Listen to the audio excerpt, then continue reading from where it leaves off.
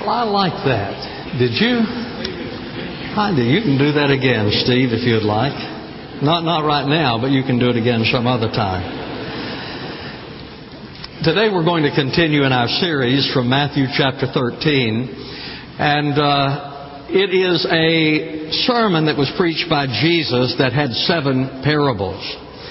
The first 4 of those parables were preached to the crowd that had assembled at the Sea of Galilee. And in a sense, it could be said that those first 4 parables were a little in the negative vein.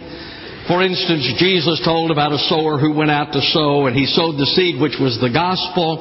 But only 1 out of 4 actually received the gospel. Only 1 out of 4 actually became a believer. The second parable was concerning the wheat and the tares, and in that parable, Jesus sent out the sons of the kingdom to share the word, but Satan also sent out his followers to share his word. The third parable was about the mustard seed, and we said in that parable that it represents the growth that wasn't supposed to happen. So as the seed was sown and people became followers of Christ and the church was established, rather than growing in humility and grace and love and gentleness and kindness, instead there was the growth of arrogance, pride and selfishness that took place. And then we looked at the parable of the leaven, in that the fellowship of God's people was corrupted. Now then, after Jesus finished those first 4 parables, he went back into the house. When he went back into the house, his disciples followed him there, and they asked him if he would explain the parable of the wheat and the tares, which he did. And then while they were in the house, Jesus shared the next 3 parables. In the next 3 parables, God deals, or they deal with God's victory in human history. So that's what the next 3 parables are about, God's victory in human history. Now, you probably have seen the television program Antiques Roadshow. I know that some of you have. It is a program about people who have this stuff that maybe they bought it at a garage sale, or perhaps they inherited it, or maybe at a flea market or something. But they bring it to the appraiser and they tell the appraiser, I paid $15 for this, and he looks at it and says, but now it's worth $50,000. Well, we like that. We like the idea that we might be able to find some treasure. And so that is the parable we are looking at today, the parable of the buried treasure. So there's one verse. Take your Bibles. We'll pick up in Matthew chapter 13, verse number 44. This is the only verse we're looking at. The kingdom of heaven is like a treasure hidden in the field, which a man found and hid. And from joy over it, he goes and sells all that he has and buys that field. There are 2 basic interpretations to the treasure that is in the field. One is that the treasure represents Jesus. And so a man then is going through a field and he finds the treasure of Jesus, or salvation. He sells all that he has to buy that treasure. Now, obviously, I'm going to have some problems with that interpretation given the parameters that we have established in our study of this passage of Scripture. First of all, if it is interpreted that way, it means then that man is seeking after God. Well, ladies and gentlemen, sinful man does not seek after God. As a matter of fact, the Bible tells us when Adam and Eve sinned, that they hid from God. So it is not that man is seeking after God, but instead that God seeks after man. Jesus said in Luke 19:10, for the Son of Man has come to seek and to save that which was lost. So then it is not man who is seeking after God. My dear friend, it is God who is seeking after you. Also, if we interpret this parable that Jesus is the treasure, then it produces a doctrine of works. The idea that somehow I can buy salvation, that I can do something to deserve God's favor, maybe through my morality. And that was the idea, of course, of the publican and the Pharisee. They went into the temple to pray. And when the Pharisee prayed, he says, God, I fast twice a week. I pay tithes on all that I have. And he lists this litany of good things that he did, by therefore saying that maybe I deserve a right relationship with you. Maybe I deserve your favor because of my morality.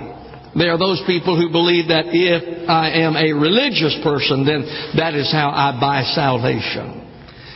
That if I'm a member of the Baptist church, or if I've been baptized, or I've been confirmed, or something else, I have done some good works, or I'm religious in some way, then the result is that I earn God's favor. Another problem I have with it is that man finds the treasure. Man is going through the field and he finds the treasure of Jesus. But folks, Jesus is not hiding. As a matter of fact, He has sent out His messengers with the good news to say to you how you can know Christ. So, the most common interpretation is that Jesus is the treasure in the field. But a second interpretation is that the treasure is Israel. Now, that is what I believe, and within the context of these parables, I believe that it is fitting. You know that in these parables, and we've tried to be consistent with our interpretation, that the man in the field is always Christ. In verse number 37, and he answered and said, the one who sows the good seed is the Son of Man. So we know then that the man in these parables is Jesus, because that's what Jesus said. In verse number 38, he says that the field is the world. So Jesus then is in the field, and the field is the world. And I believe the treasure in this parable is not Jesus, but instead is Israel. Israel is God's treasure. The Bible says in Psalm 135, verse number 4, for the Lord has chosen Jacob for Himself, Israel for His own special treasure. Israel for His own special treasure. We are all familiar with the idea that Israel is the chosen people of God. We have heard that all our lives, and there is some confusion as to what that means. What does it mean that Israel is the chosen people of God? Does it mean that they have been chosen for a special privilege? No. Does it mean that they have been chosen because they are better than other people? No. Does it mean that they have been chosen because they are more obedient to God than other people? No. As a matter of fact, throughout their history, it is marked by rebellion and idolatry. As a matter of fact, Paul says in 1 Corinthians chapter 10, verse number 7, do not be idolaters as some of them were, speaking of the Hebrews. Verse number 8, nor let us act immorally as some of them did, the Hebrews. Verse number 9. Nor let us try the Lord as some of them did. Verse number 10. Nor grumble as some of them did. So when the Bible says that they are the chosen people, we learn that they are the chosen people. Does it mean that they have been chosen because they are better? No. Does it mean that they have been chosen because they are more obedient? No. Then what does it mean? It means that they have been chosen for a special purpose. And in fact, Paul writes in Romans chapter 9, verses 4 and 5, the Israelites to whom belongs the adoption as sons, and the glory and the covenants and the giving of the law and the temple service and the promises, whose are the fathers, and from whom is the Christ, according to the flesh, who is over all, God blessed forever. Amen. Now he summarizes their special purpose there. He says they've been adopted. That God has adopted them into His family. That they have been adopted as the family of God. He mentions the glory of Israel. Folks, God has shown His glory through the Hebrew people. Isaiah chapter 44 verse 23 said, in Israel He shows forth His glory. You cannot really explain Israel apart from God. You cannot explain their existence apart from God. He mentions the covenants, that God made covenants with them. He mentions the law, that the law came through the Israelites. He mentions temple service, that the Jews were given the responsibility for temple service. He mentions the promise of the Messiah, that God promised a Messiah was going to come, that a Savior was going to be born, and that He would come through the Hebrew people. So when we talk about Israel being the chosen people of God, they are not chosen because they are better. They are not chosen because they are more obedient. They have been chosen for a special purpose. And we understand God better as we understand how God deals with these people. They have been chosen by God, and God made a covenant with them.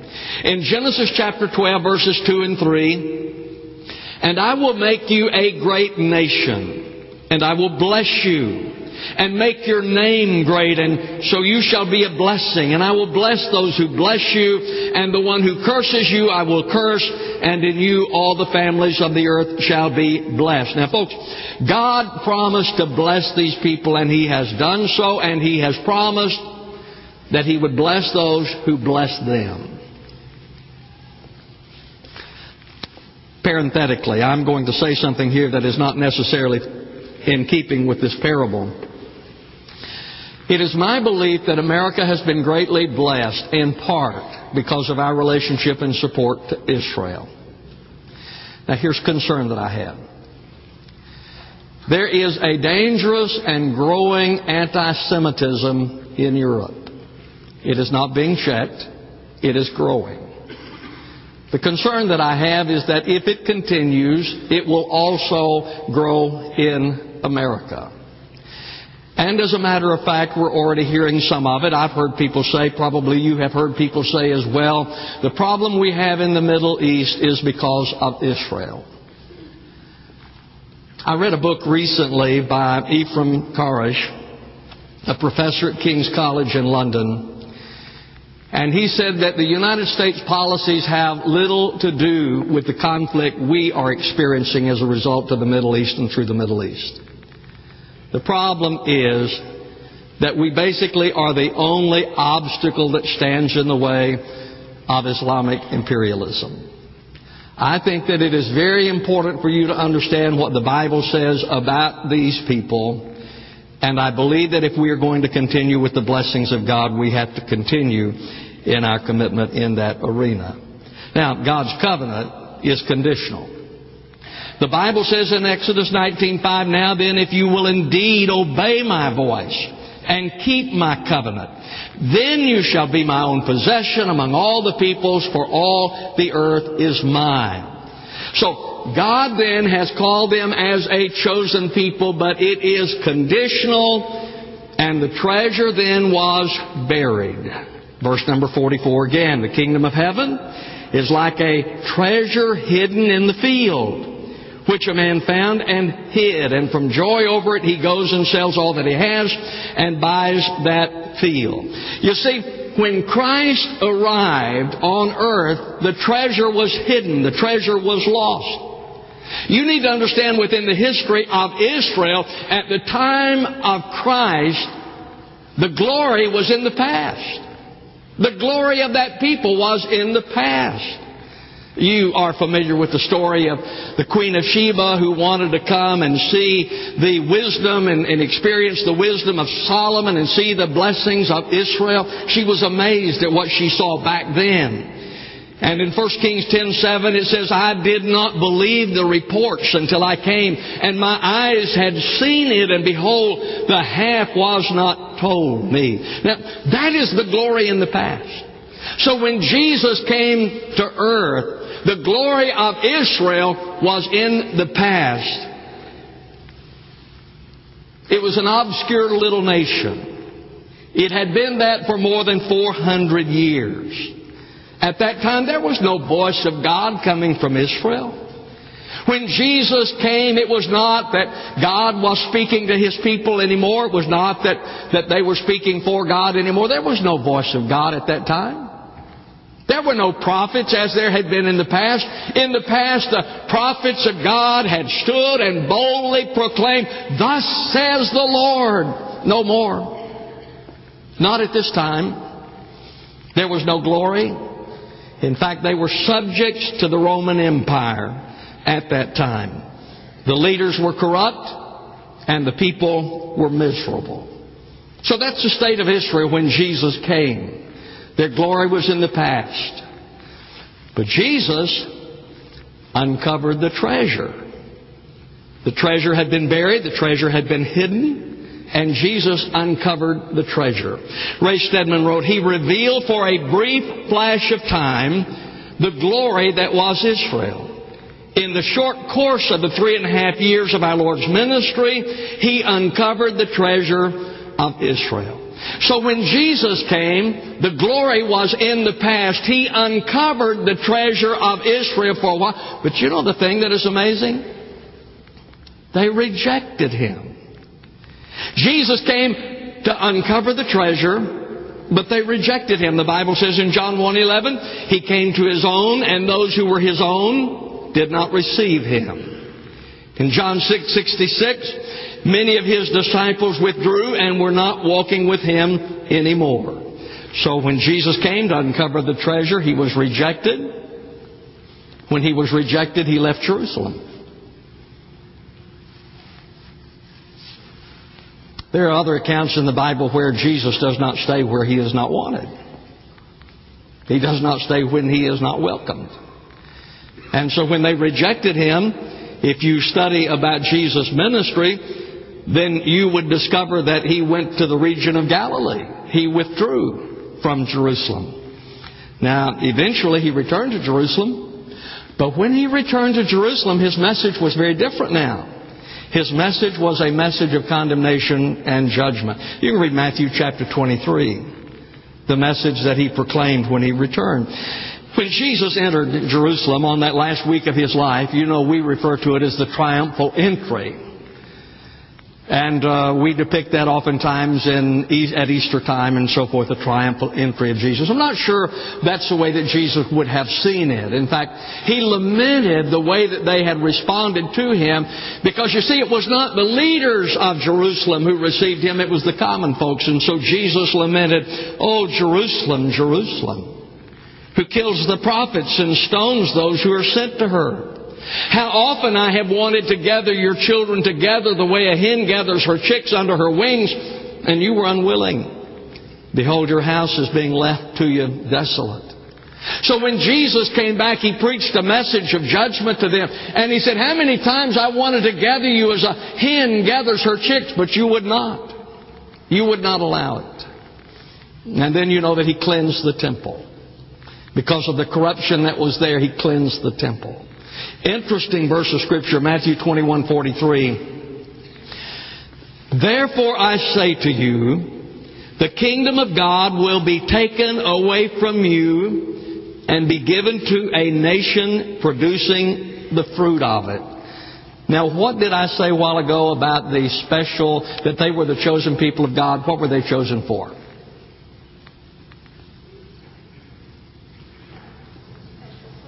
They're to share the good news. They had a special purpose. They were to be God's ambassadors. They were to be God's proclaimers. What does Jesus say here? It's going to be taken away from you and given to someone else. To whom was it given? The church. The church. It is the church that proclaims the message of salvation now. It is the church that proclaims the good news. So Jesus says, all right, then I'll take the message from you, and the church will proclaim it, and they crucified Him. The treasure that was hidden, I believe, to have been Israel. Jesus uncovered it. They rejected Him, and the treasure was hidden again. That's not the end of the story, however, concerning Israel. For more than 400 years, the Jews were dispersed. The glory was gone. That's what happened prior to the coming of Jesus. The glory was all in the past. We read about the glory days and Solomon and the temples, and we read about the prophets. We read about that. All of it was in the past. Jesus reestablished their lost place in history through His sacrifice for a little while. And so the Bible says in Philippians chapter 2, verses 6 through 8, who, although He existed in the form of God, did not regard equality with God a thing to be grasped, but emptied Himself, disenfranchised Himself, gave all that He had, becoming obedient to the point of death, even death on a cross. Jesus died on the cross to redeem man and to restore Israel as a model. And they have a future. Look at verse number 44 again. The kingdom of heaven is like a treasure hidden in the field, which a man found and hid. And from joy over it, he goes and sells all that he has and buys that field. In other words, God is not finished with Israel yet, but what does that mean to you and what does that mean to me? Israel is God's treasure. I believe that that is what the Bible teaches. I believe that Israel is the treasure of God. Jesus died to buy the entire field. Not just the treasure, He bought the field. He bought it all. Jews and Gentiles. And so the Bible says then in Romans chapter 11, verses 11 and 12, I say then they did not stumble, speaking about the Jews, I say then they did not stumble, as to fall did they? May it never be. But by their transgressions, salvation has come to the Gentiles to make them jealous. Now, if their failure be riches for the Gentiles, how much more will their fulfillment be? In other words, Israel has not been cast aside. I know that there are those who teach that, but Israel has not been cast aside, not replaced by the church. As a matter of fact, what would it take for God to abandon Israel? What would it take? Well, you can read it in Jeremiah chapter 31, verses 35 and 36. Let me read this. Thus says the Lord, who gives the sun for light by day, and the fixed order of the moon and the stars for light by night, who stirs up the sea so that its waves roar. The Lord of hosts is His name. If this fixed order departs from before me, declares the Lord, then the offspring of Israel also shall cease from being a nation before me forever. What would it take? God says, well, now, if the sun stops shining, if the moon and the stars stop giving their light, if the waves stop roaring, then they would no longer be a nation. That's what it would take. That's the reason Paul says, by their transgressions, salvation has come to the Gentiles.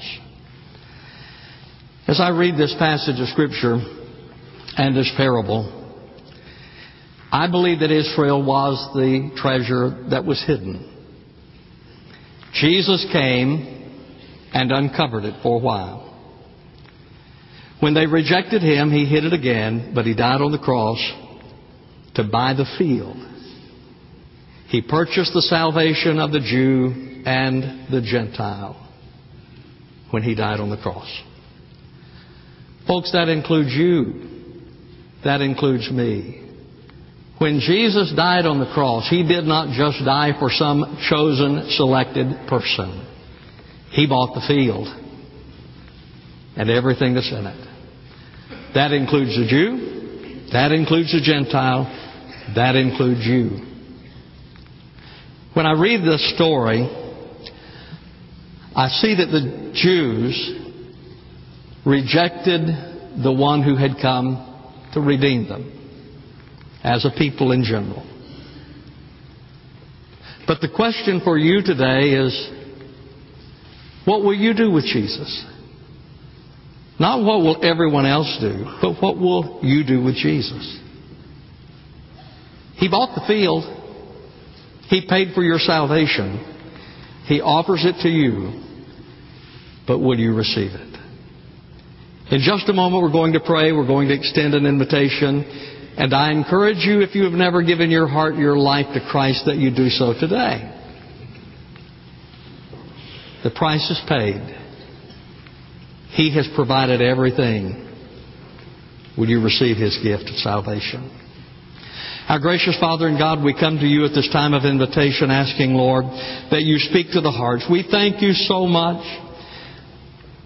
that You gave Your life to purchase our redemption. No one is excluded. Father, you bought the field, and offer to us your grace. Father, I pray today that there will be those who will receive you as Lord and Savior. In Jesus' name I pray. Amen. In just a moment, the choir is going to sing. The staff will be here at the front. If you're willing to give your life to Christ, I'll ask that you come. If you're looking for a church home, our door's open to you. We'd love to have you as a part of our family. You come. Stand with me, please, as we sing together. You come, I'll greet you as you do.